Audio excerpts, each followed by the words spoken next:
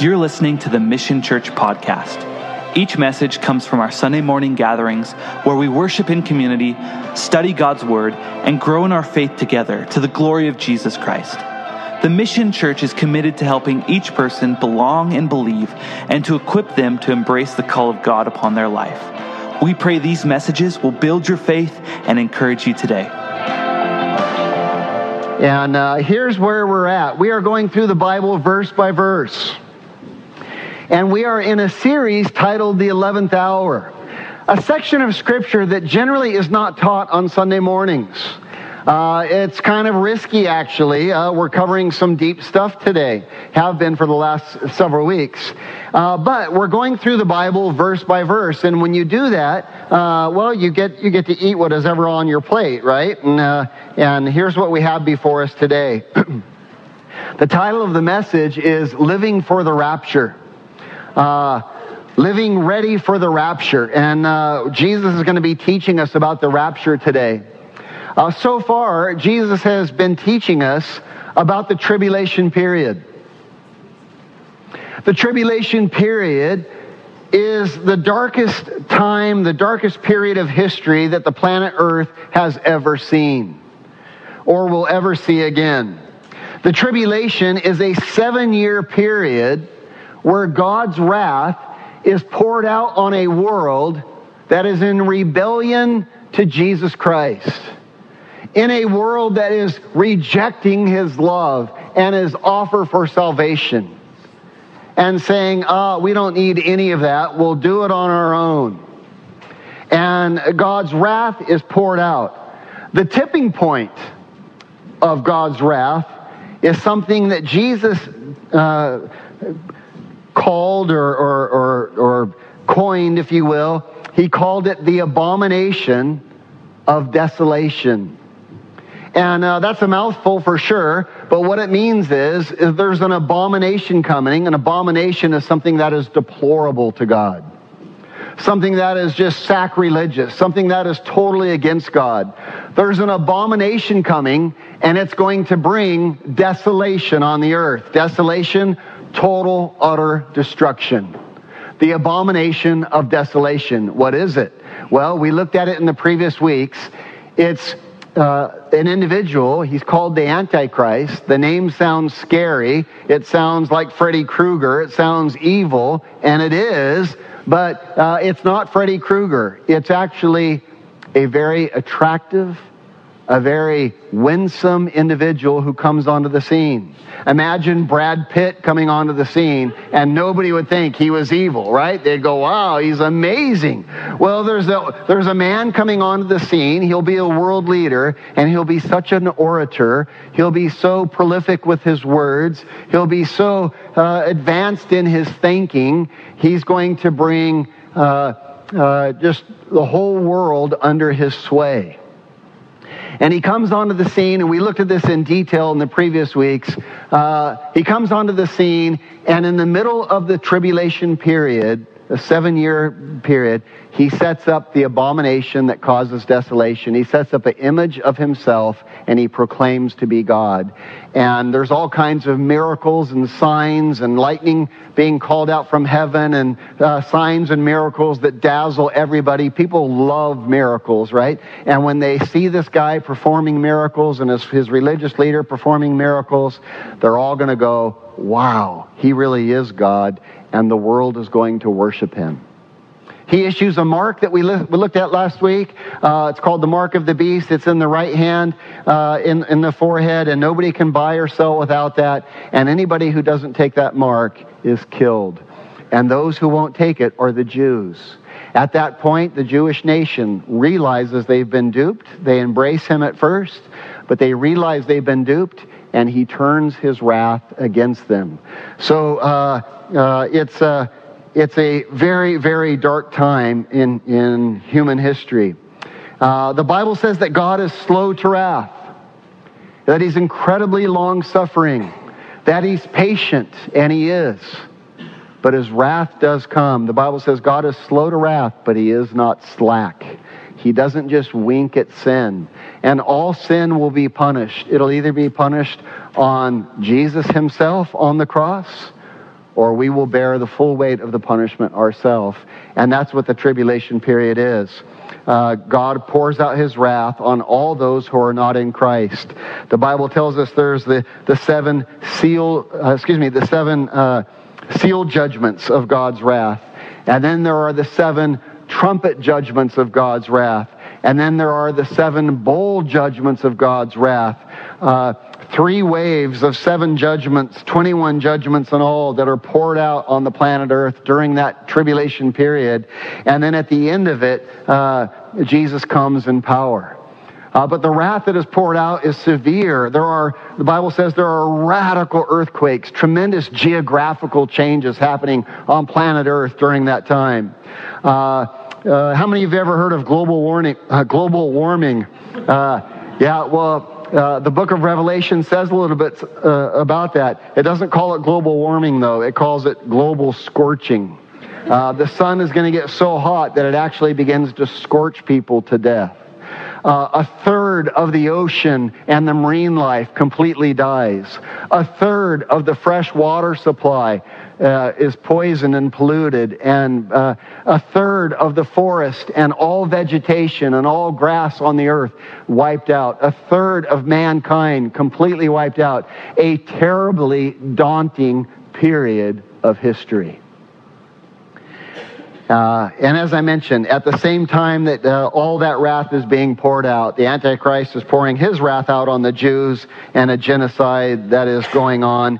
And Jesus told us last week, we can pick it up there again. Jesus said, take a look at this, verse 22. He said, unless those days were shortened, no flesh would be saved. But for the elect's sake, those days will be shortened. And the elect's sake there is a reference to Israel. For Israel's sake, those days will be shortened. Unless those days were shortened, no flesh would be saved. How could that be? Oh, it speaks of nuclear war. It speaks of something so catastrophic that every single person on earth would die if Jesus did not come back and intervene. And that's an amazing prophecy to consider, because that was written 2,000 years ago. Dynamite hadn't even been invented, much less nuclear bombs, right? And think about that prophecy, just incredible. And nevertheless, Jesus says, for the elect's sake, those days will be shortened, and Jesus is going to come in radiant glory. He's going to put an end to all of it. He's going to stop the weapons and everything else, the Battle of Armageddon that's going on. He's going to stop it, maybe the nuclear weapons even in the air, and he stops it.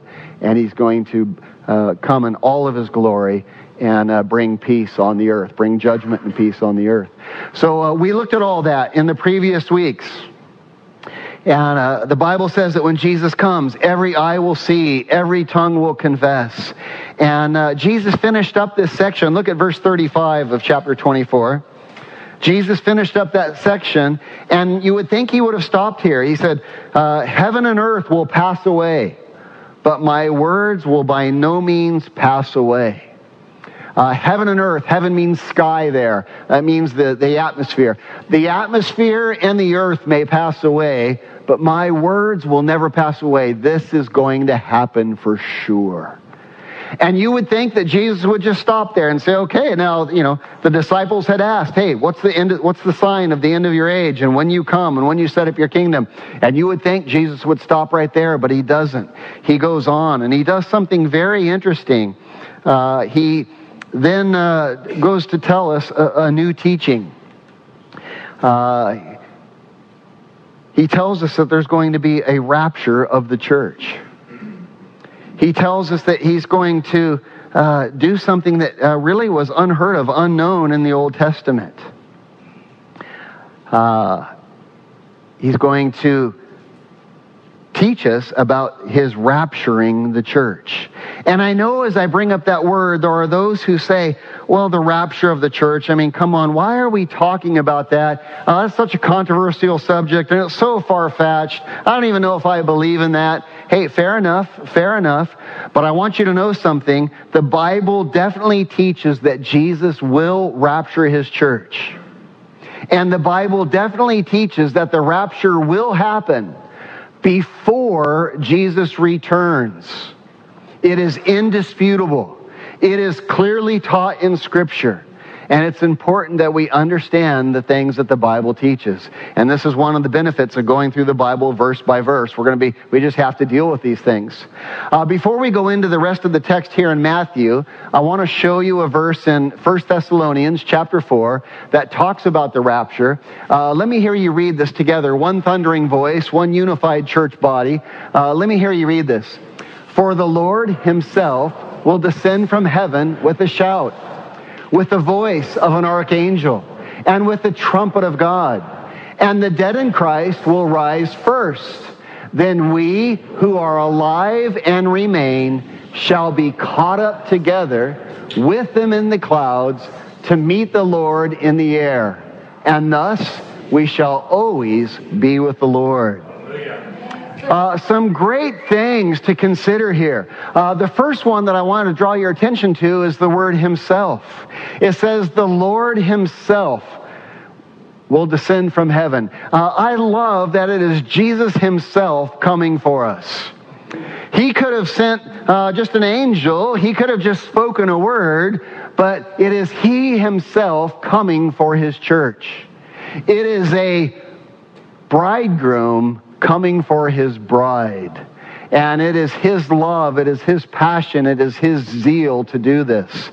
And there are a lot of people who say, I don't know about it. Even the word rapture is not in the church.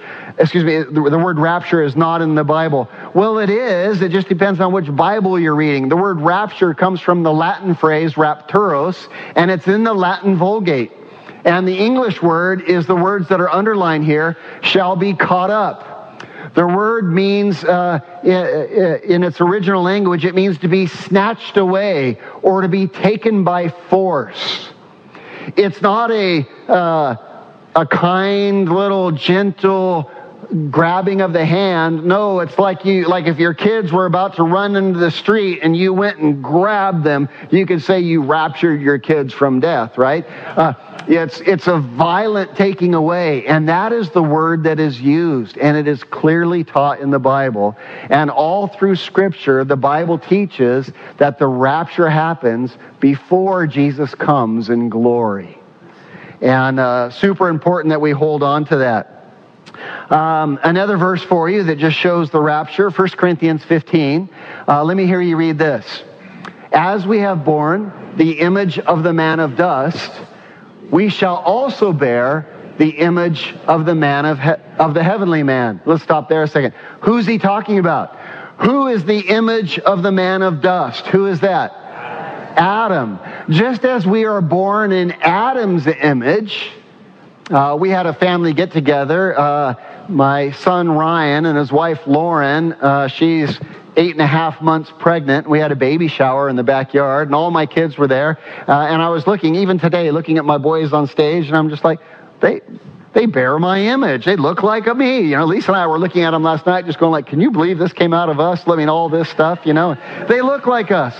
And here's what he's saying. As we have borne the image of Adam, we will also bear the image of the heavenly man. Who's the heavenly man? Jesus.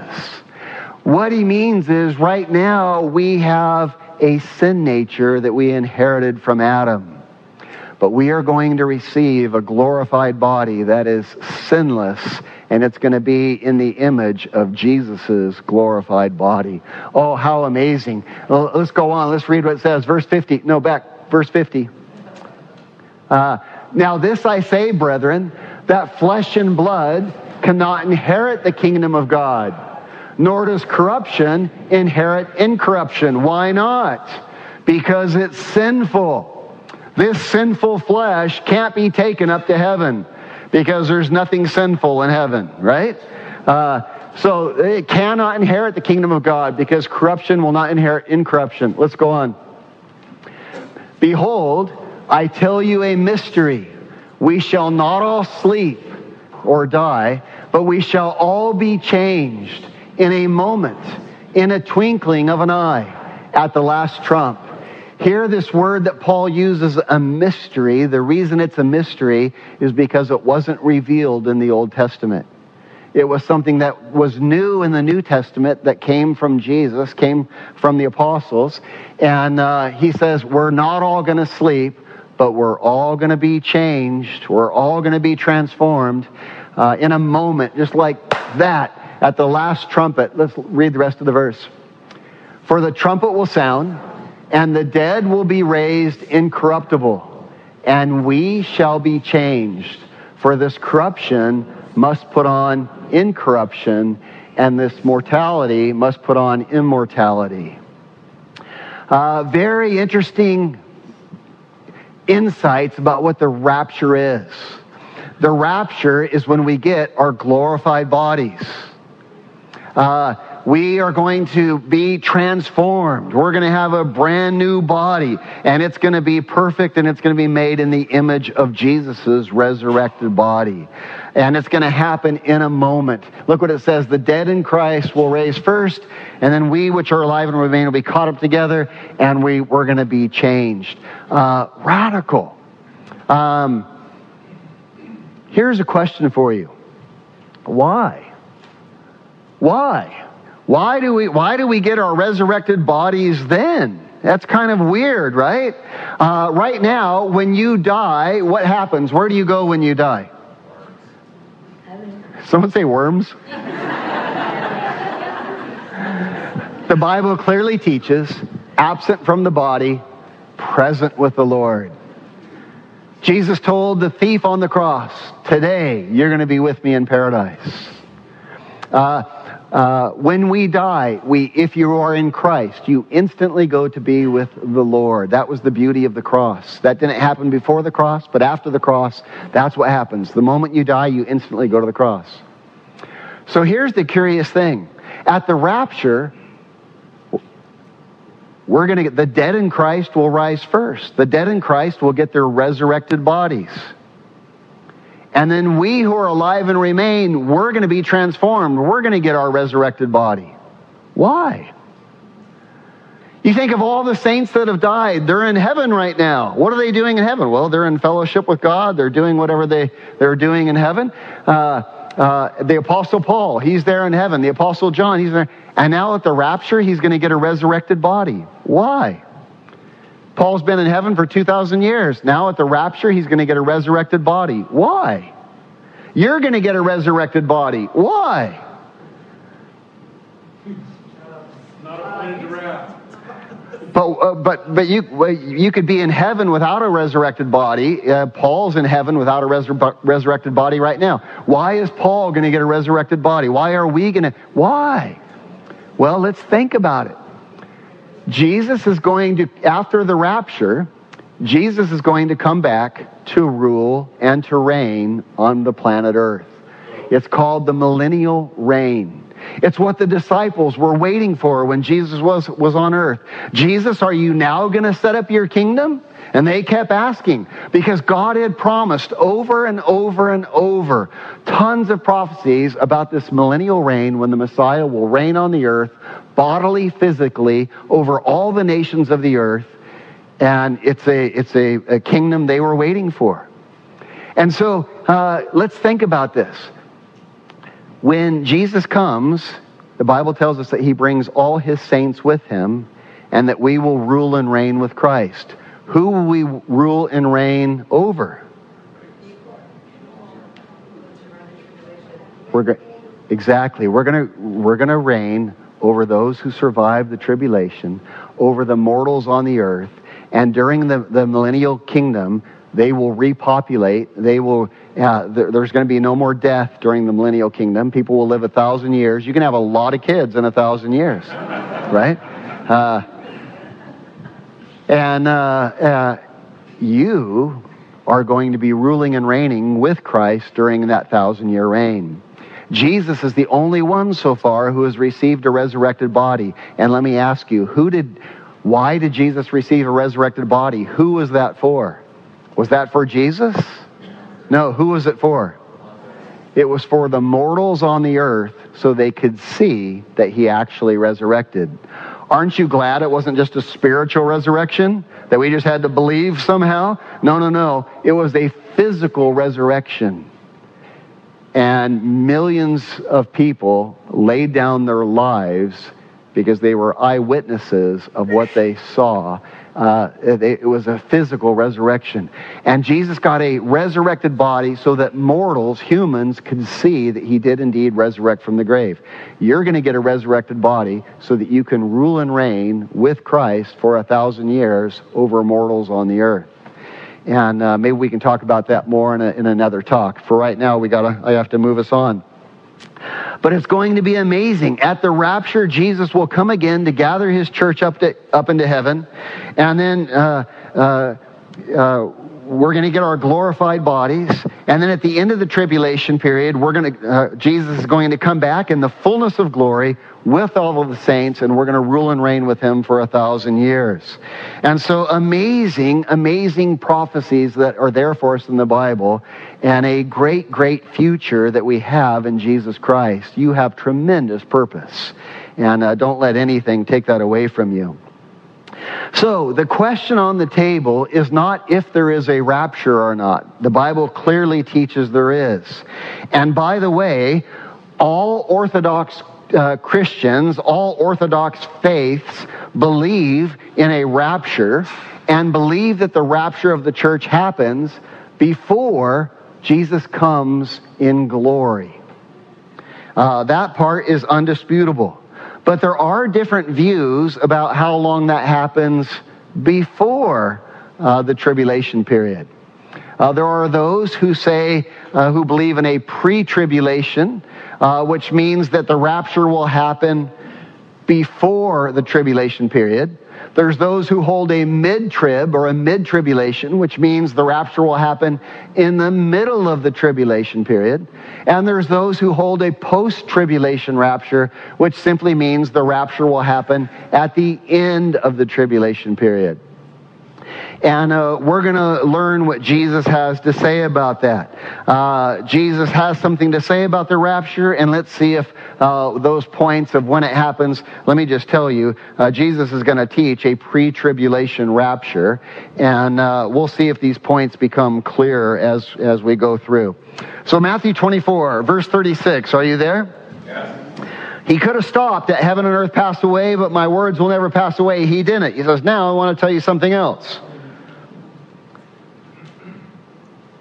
He says, of that day and the hour no one knows, not even the angels of heaven, but my Father only. What day? I want you to circle the word that day. What day is he talking about, right?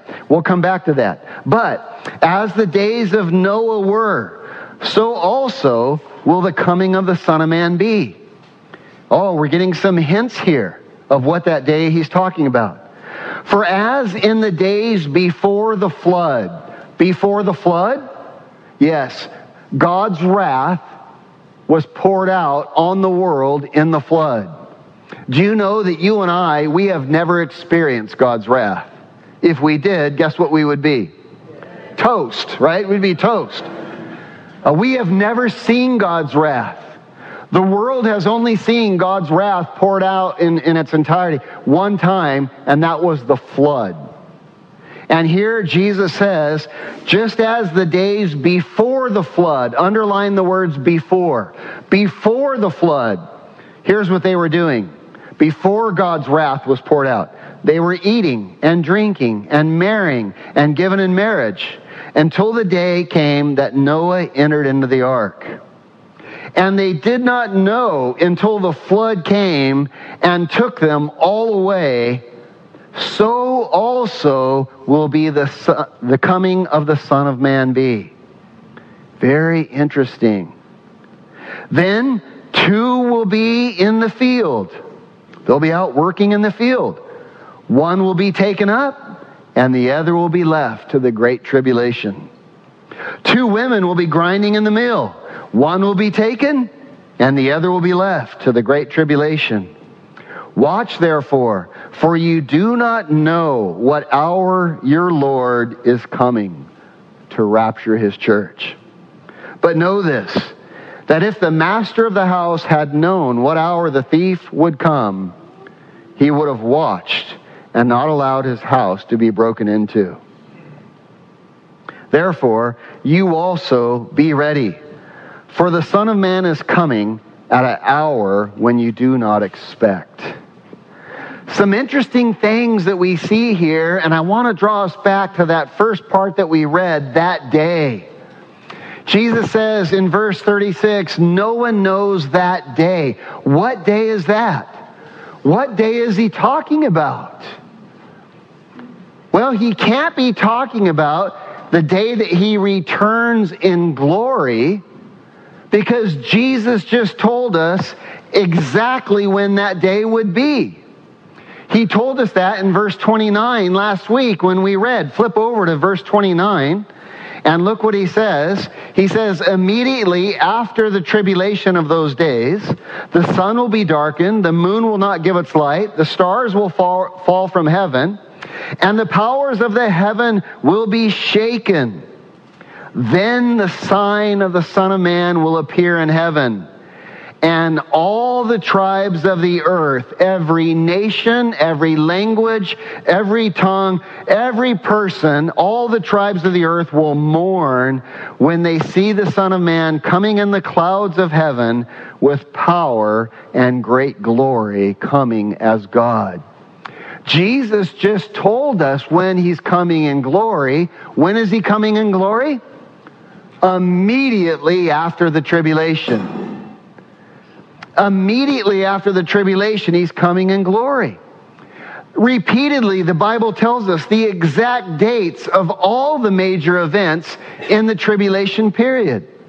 We know the Antichrist will set up the abomination that causes desolation exactly 3.5 years into the tribulation. It tells it to us by years, 3.5 years. It also tells it to us by days. It'll be 1,260 days. And the Antichrist will set up the abomination that causes desolation. We also know that after he sets up the abomination of desolation, it will be exactly, it tells us in days, it'll be 340 days. 1,260 days.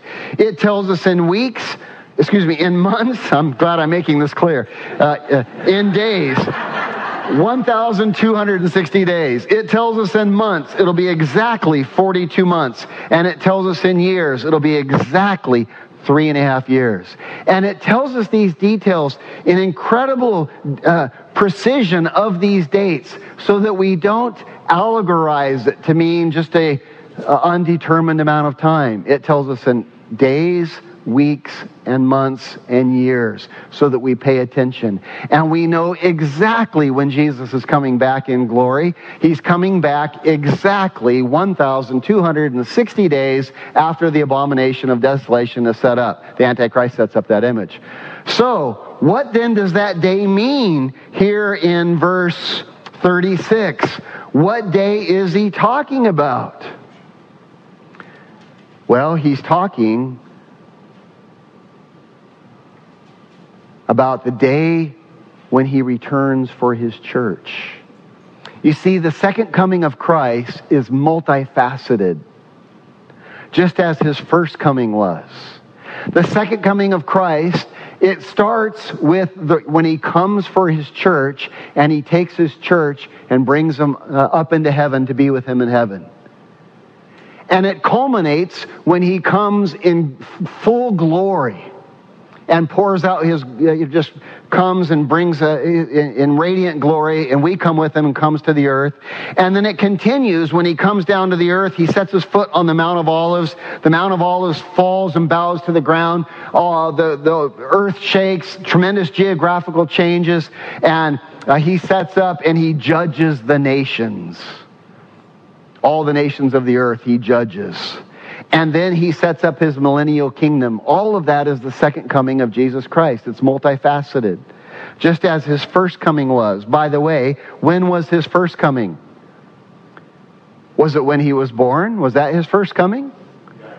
Or was it when he was baptized and the voice boomed from heaven? God spoke, "This is my beloved Son, in whom I am well pleased."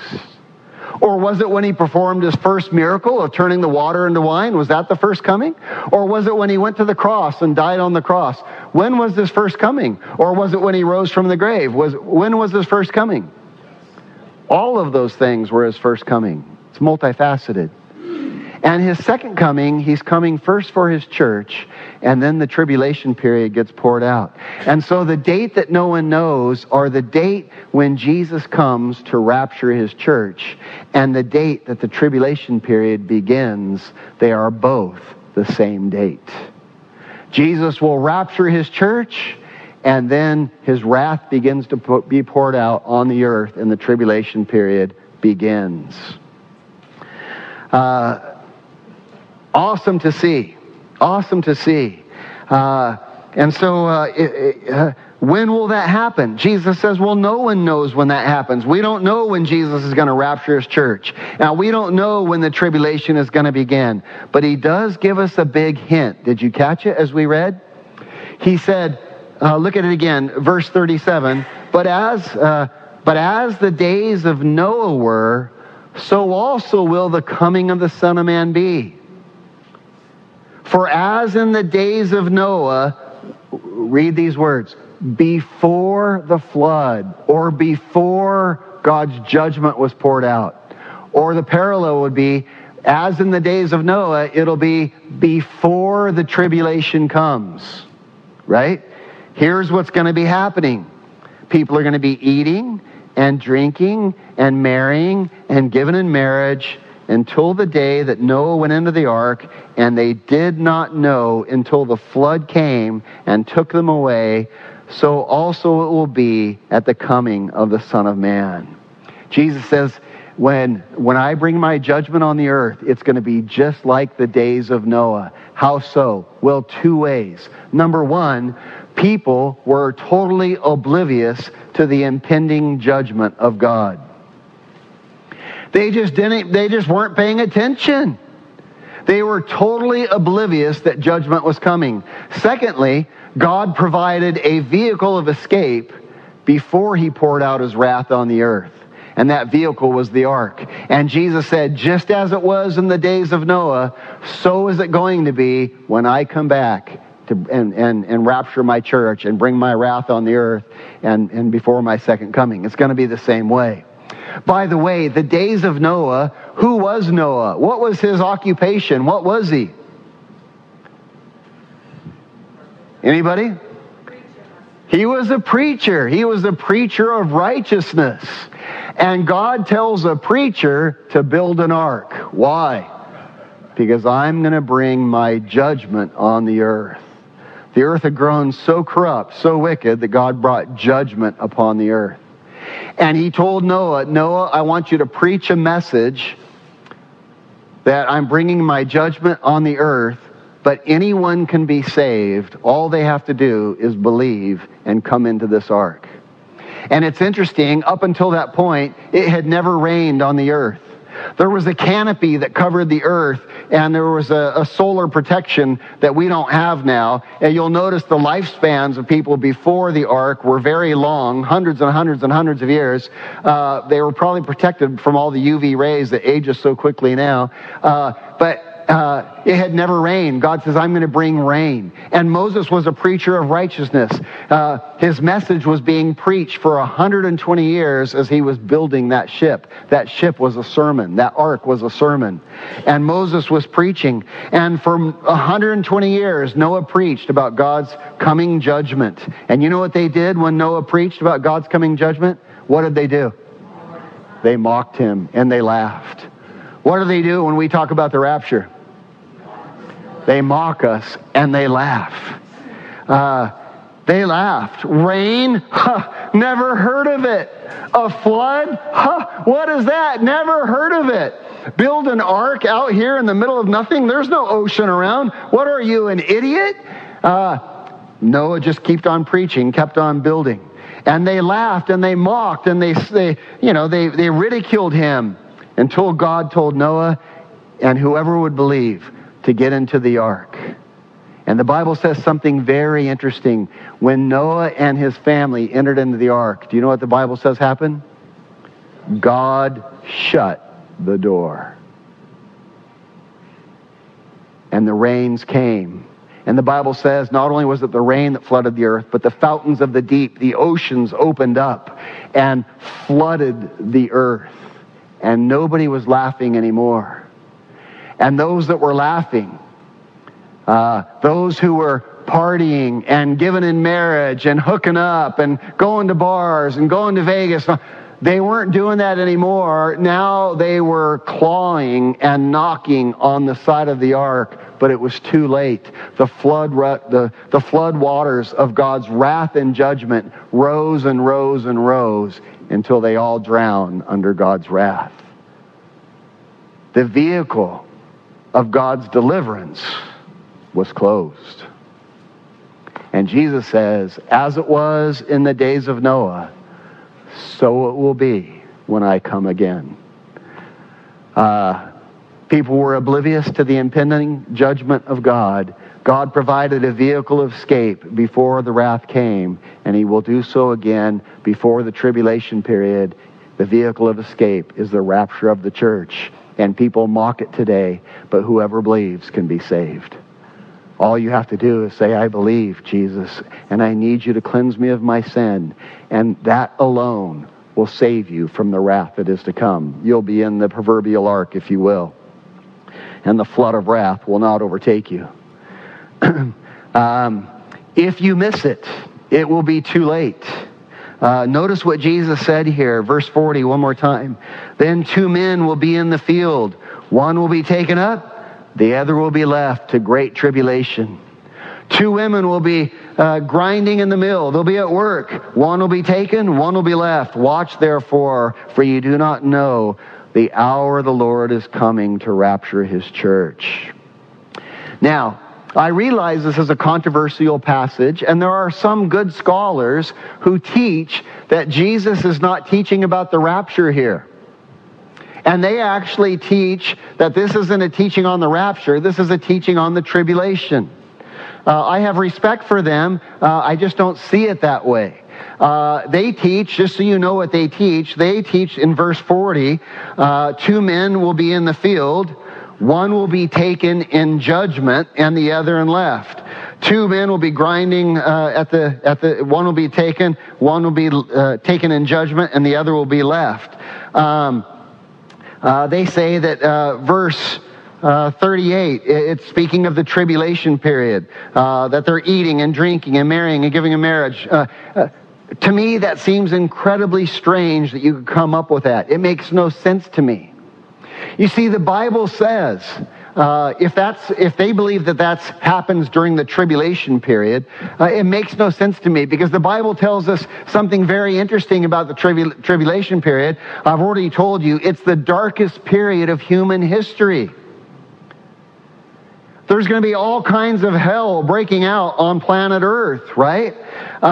It's going to be horrible. There's plagues and judgments and horrors, and people are not going to be partying and getting married and working in the field. It's not going to be businesses as usual. People aren't going to be going, traveling around, just hanging out, going to the park, getting married. No, not going to happen. Let me ask you this. When the flood came with Noah, was anybody out going to the park? Was anybody out getting married? Was anybody going to work? No, they were trying to fight for their life. And the Bible says the exact same thing about the tribulation period. Look what it says in Revelation chapter 6. Let me hear you read this with me. I looked when He opened the 6th seal, and behold, there was a great earthquake, and the sun became black as sackcloth of hair, and the moon became like blood, and the stars of heaven fell to the earth, as a fig tree drops its late figs when it's shaken by a mighty wind. Let's pause here a second. John is saying, I looked when He is Jesus. The 6th seal is one of the 7 sealed judgments. It's only one of 21 judgments that are poured out. This is just one we're looking at. And look what happens. The moon becomes like blood, stars falling to the earth, meteors crashing on the earth. Keep going. The rest of the verse. Then the sky receded as a scroll when it is rolled up. You ever seen a nuclear bomb? Does that look like a scroll receding in the sky? I don't know if that's what it's referring to or not, but could be. And every mountain and island was moved out of its place. And the kings of the earth, the great men, the rich men, the commanders, the mighty men, Jeff Bezos, on and on, Vladimir Putin, on and on, right? Every slave, every free man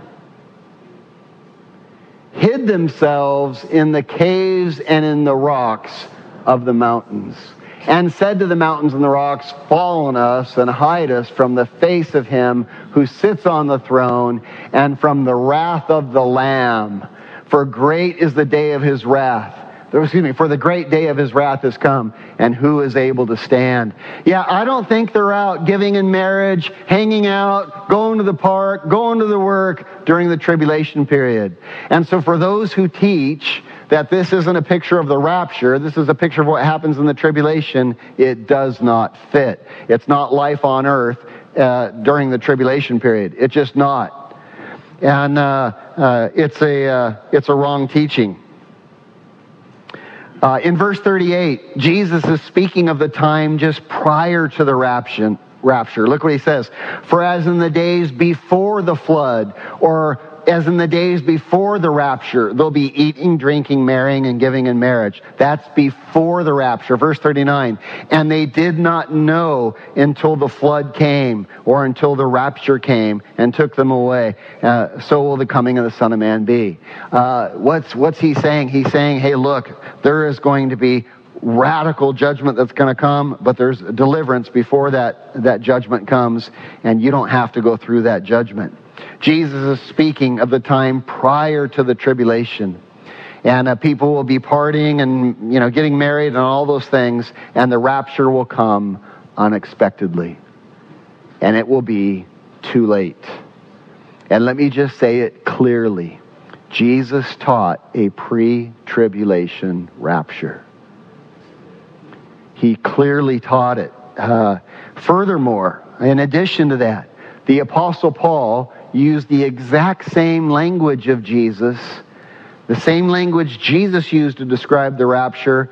Paul described the rapture. Look at this. Let's compare these verses. Look at verse 43 on your Bible, Matthew 24:43. But know this, if the master of the house had known what hour, the thief would come, he would have watched and not allowed his house to be broken into. Who is the thief in this imagery? Who is the thief? It's not Satan. It's Jesus. If the master of the house would have known what hour the thief would come, he would not allow his house to be broken into. He says, therefore, you also be ready, for the Son of Man is coming at an hour when you do not expect. Okay?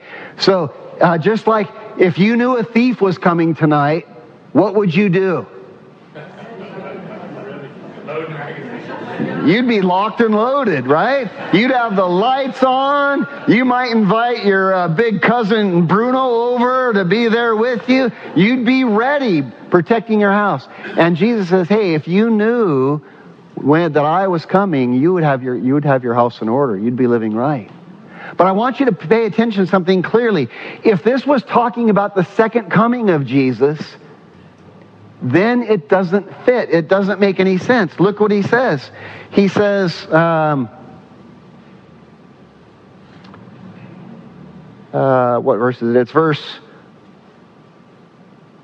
44. Therefore, you also be ready, for the Son of Man is coming at an hour you don't expect. He's coming as a thief in the night. Well, that doesn't make any sense. If he's coming at a thief in the night, we know it's not Jesus' second coming, because Jesus' second coming isn't in disguise. It isn't secret. It isn't where no one sees. He's already told us, what is his second coming? Every eye will see. He said, as lightning shines from the east to the west, so it will be at the coming of the Son of Man. Take a look back over in verse 27. For as lightning comes from the east to the west and flashes to the west. In other words, as it lights up the whole sky, so also will be the coming of the Son of Man. So he's not talking about himself. No one knows the day or the hour right here of his coming. He's not talking about him when he comes in glory. He's talking about when he comes to rapture the church. Does that make sense? Are you tracking that? And so here, once again, Jesus clearly speaking of a pre-tribulation rapture. And again, furthermore, he says, I'm going to come like a thief. No one's going to see me. You're not going to know when I'm coming. I'm just going to come, and I'm going to come, and I'm going to come for my church, and I'm going to take him. That's not the second coming when he comes in glory. And Paul uses the exact same language. Look at how Paul talks about it. We already read this passage, but let's read it again. For the Lord himself will descend from heaven with a shout, with the voice of an archangel, and with the trumpet of God. And the dead in Christ will rise first. Then we who are alive and remain shall be caught up together with them in the clouds to meet the Lord in the air. And thus we shall always be with the Lord. That's where we stopped last time. That's the rapture. Now let's look at verse 18. Therefore, comfort one another with these words. Aren't you glad you're not going to have to go through the wrath of God? I'm comforted by that. And now look what he says. Concerning the times and the seasons, brethren, you have no need that I should write to you, for you yourselves know perfectly that the day of the Lord comes what? Like a thief in the night.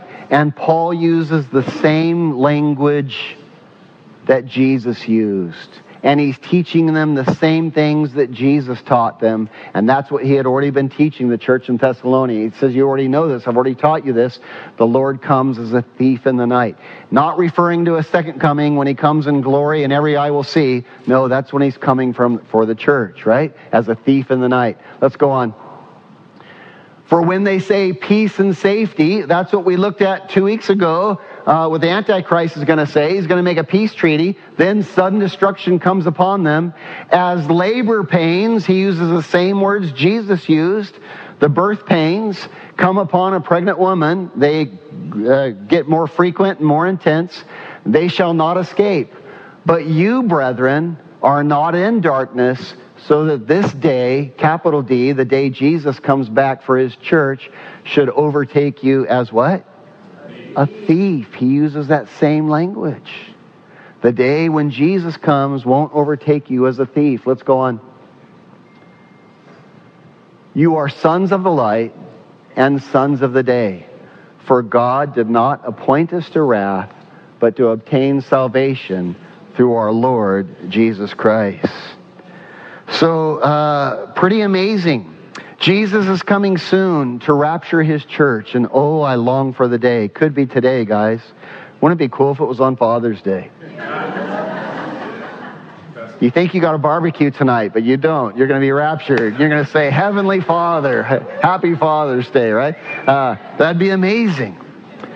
Jesus is going to rapture his church, and I long for the day. He's coming as a thief in the night. We don't know when that day is, but he's coming. And then the tribulation period will start, when God pours out his judgment on a world that has rejected him. One more common objection to those who don't like the pre-tribulation position. They say, well, God has never delivered his saints from tribulation before. Right?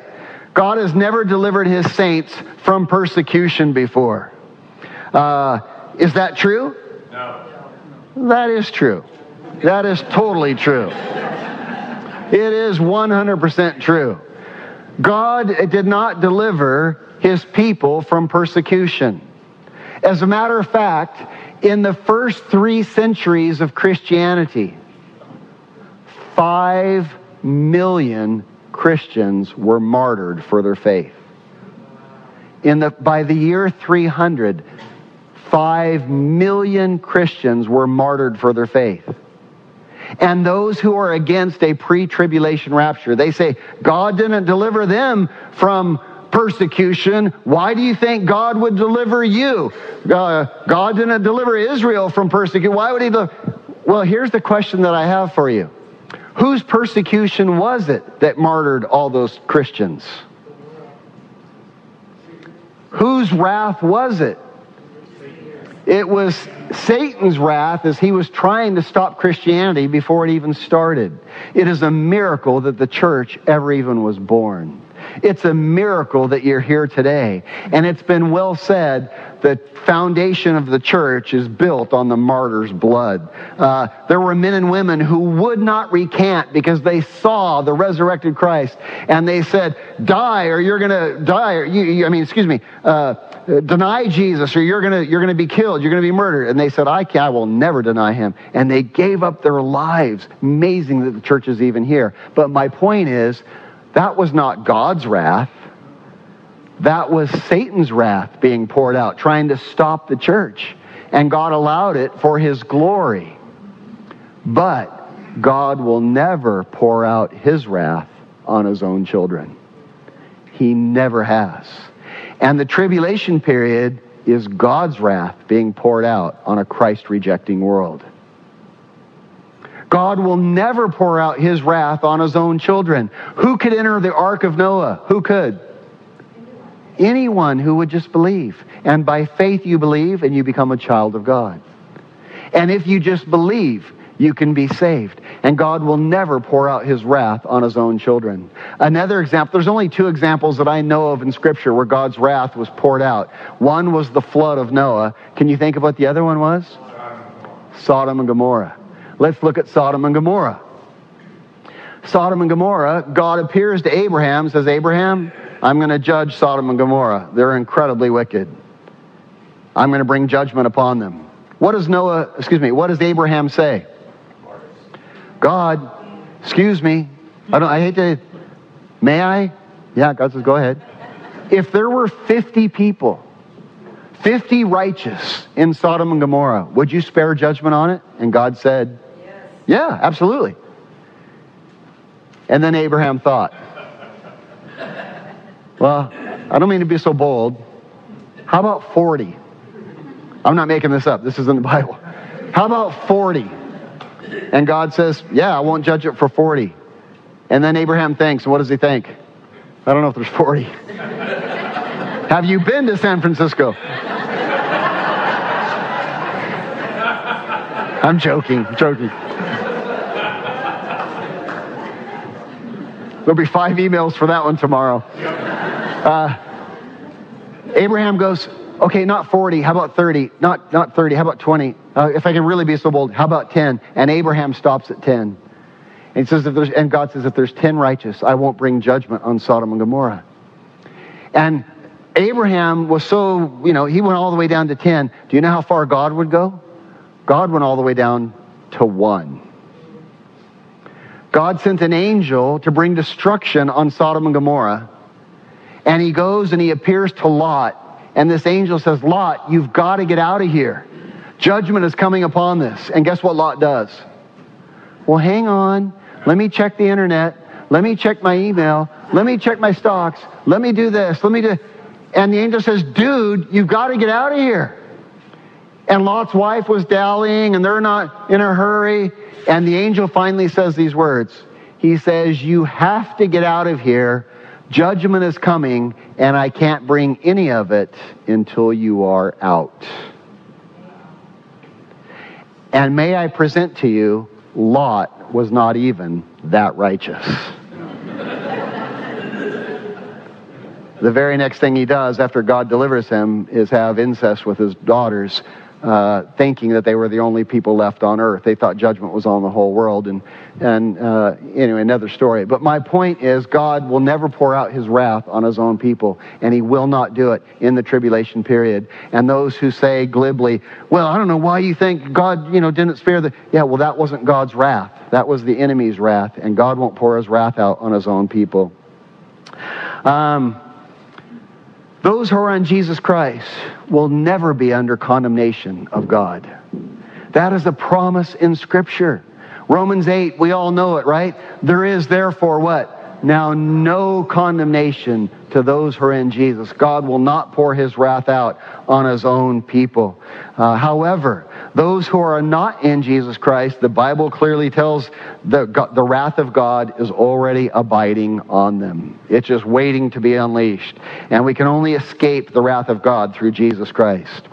I want to present one other thing that God does in the rapture. Not only does he deliver the righteous so that they're not judged with the wicked, but God does something else. God is going to bring an end to the church age. The Gentile church age will end, and the spiritual restoration of Israel will begin. Very just awesome to consider God's total plan for the earth. God still has a plan for the nation Israel. He's going to redeem them. And the Bible is crystal clear about this. Gentiles, we've been amazed, we've been blessed, we've been grafted into the family of God. But God is not done with the nation Israel. A verse that lays that out very clearly is in Romans chapter 11. Take a look at this on your screens. Let me hear you read this out loud. For I do not desire, brethren, that you should be ignorant of this mystery. Pause. A mystery is what? Something that wasn't revealed in the Old Testament, right? Second time Paul uses that word. I don't want you to be ignorant of this mystery. Read with me. Lest you should be wise in your own opinion. Blindness in part has happened to the nation Israel until the fullness of the Gentiles has come in, and so then all Israel will be saved. Let's pause there a second. Here's what Paul is saying. Blindness has happened in part to the nation Israel until the fullness of the Gentiles has come in. There's a day coming when all the Gentiles get saved, that God wants Gentiles to get saved, and he says, now the fullness has come in, and he's going to then rapture the Gentiles and pour out his grace again on the Jews. And then all Israel will be saved, as it is written. Next slide. The deliverer will come out of Zion. He will turn away the ungodliness of Jacob, for this is my what? My covenant with them. This is the promise that I made to them, and I never break my promises. What covenant? Well, the Abrahamic covenant, that you will always be a nation before me. What prophecies? Well, the prophecies of Daniel. You know, something really radical. In the book of Daniel, Daniel was a prophet in Israel. Daniel prophesied an amazing prophecy. He said to the nation Israel, there's going to be 490 years from this point when something happens. There will be 490 years until the Messiah comes and sets up his kingdom on the earth. The millennial reign, right? There'll be 490 years that Israel has to minister for 490 years. And when Israel finishes that 490 years of ministry, the Messiah will come and set up his reign on the planet Earth. That's what all the disciples were waiting for, right? Jesus, will you now set up your kingdom? They were waiting. They knew that 490-year period was almost coming to an end. Are you now going to set up your kingdom? And here's what happened. 483 of those years were fulfilled to the date on the day that Jesus rode in on Palm Sunday on a donkey. That was the 483rd year completed to the very date. There's a book, The Coming Prince, by Sir Robert Anderson, where he does all the math on all this and shows you the prophecies. He was knighted for his work. It was the very day that Jesus rode in on Palm Sunday. And what happened on the day Jesus rode in on Palm Sunday? What did Jesus do? What did he do? He wept. Why did he weep? Because Israel did not receive him as their king. And he wept. And he said, "O Israel, how I wanted to gather you as a hen gathers the chicks under her wings, but you were not willing, and that you didn't recognize this your day of your visitation. Now I tell you, you are going to be left desolate." And the very next day, he cursed the fig tree, a picture of Israel being cut off, and he grafted in the wild branches, the church, and now it became the church age. Now, 490 years for Israel, until Jesus sets up until the Messiah sets up the Messianic kingdom, and 483 of those years have been fulfilled. You math majors, what does that leave us? 7 years. Guess what 7 years that is? The tribulation period. God raptures the church, done with the Gentiles, and now pours all of his focus back on Israel for the last 7 years of ministry they have to do during the Great Tribulation period. And then the Messiah comes back. On Palm Sunday, when Jesus cursed the fig tree, that following Monday, the prophetic clock stopped, and we're waiting for those last 7 years of Israel's ministry to be done. Wow. Is the Bible amazing or what? Just amazing. And so what do we do with this? Let's close with this. What's the application for us today? Well, we ought to take inventory of our lives. Jesus says if you knew the thief was coming, what would you do? What would you do? You'd make sure your house was in order. And Jesus says, well, then you might want to do that. You might want to make sure your house is in order. And you say, well, how do you do that? Well, you do that by taking inventory of your life. Let me ask you, what are you living for? Are you all about eating and marrying and going out and hooking up and going to the bars and, just living for your own pleasure? What are you here for? It's time to wake up. And we want to start acting responsibly. We want to stop sinning. You say, that's impossible, David. I can't stop sinning. Oh, I know we can't stop all sinning, but there is that one sin, right? We need to stop. You got that thing that God's been talking to you about? Why don't you stop that? Why don't you get your house in order? Why don't you act responsibly? Why don't you take inventory and start doing the right thing? Why don't you start honoring Jesus Christ with your life? Let's look at how Jesus says it. Look what he says. Verse 45. We'll close with this. I'm going to ask Kyle and the team to come up. Who then is the faithful and wise servant? Who is the wise servant? Who is the faithful servant? Whom his master made ruler over all his household. Wow. To give them their food in due season. Notice this. God wants to make you master over all his household. What are you going to do during the tribulation period? What are you going to do during the Messianic kingdom? What are you going to do? You're going to rule and reign with Jesus Christ. He's going to make you a master over all of his kingdom. Do you want to know something? Not everybody gets the same rewards. Those who are faithful are going to be rewarded with much. Those who are unfaithful, not so. Look what he says. Let's read again. Verse 45. It's powerful. Who then is a faithful and wise servant, whom his master made ruler over his household, to give them food in season, to serve others, to be a builder of the kingdom? Blessed is that servant whom his master, when he comes, will find so doing. Assuredly I say to you, look at this, read it with me out loud.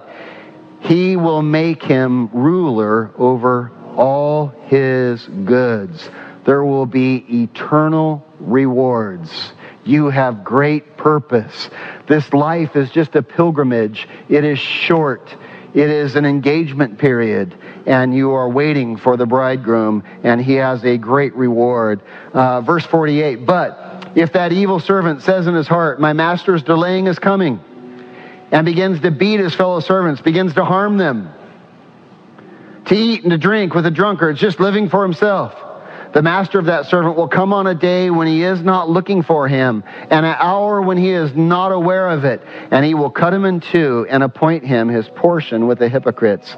There will be weeping and gnashing of teeth.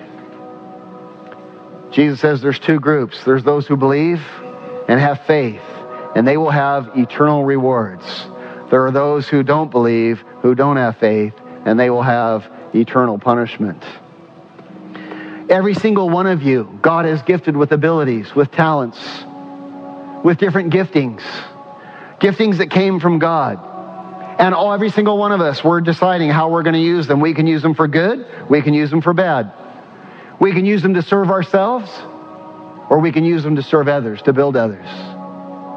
We can use them for our glory, or we can use them for the glory of Jesus Christ. But know this, either way, we're going to be accountable with what we did, with what God gave us. The unbeliever says in his heart, Jesus isn't coming, rapture, never heard of it. And he lives merely to satisfy his own appetites. And in doing so, he steps on a lot of people in the way. He gets divorces, she gets divorces. They break a lot of hearts on the way, living for self. And may I just say, how rewarding is that life when you're just living for self? How rewarding is that? How rewarding is it to just, it's futile, right? There's no purpose. You know, I want to get this, I want to get this, I want to get this. And then you get it, and it's like, whatever. I want something else now. It's empty. It's an empty life. And Jesus says that empty, barren life, it brings nothing but heartbreak and depression. And Jesus says, ultimately, that man's life produces eternal suffering. It produces suffering now, and it produces suffering for all eternity. But there is so much purpose in life when we begin using the gifts God gave us to live for something what? Greater than ourselves. To be a builder of a son or a daughter. To be a builder of other people. To pour in and to serve. Suddenly life becomes rewarding and amazing. It becomes rich and just a big, huge difference.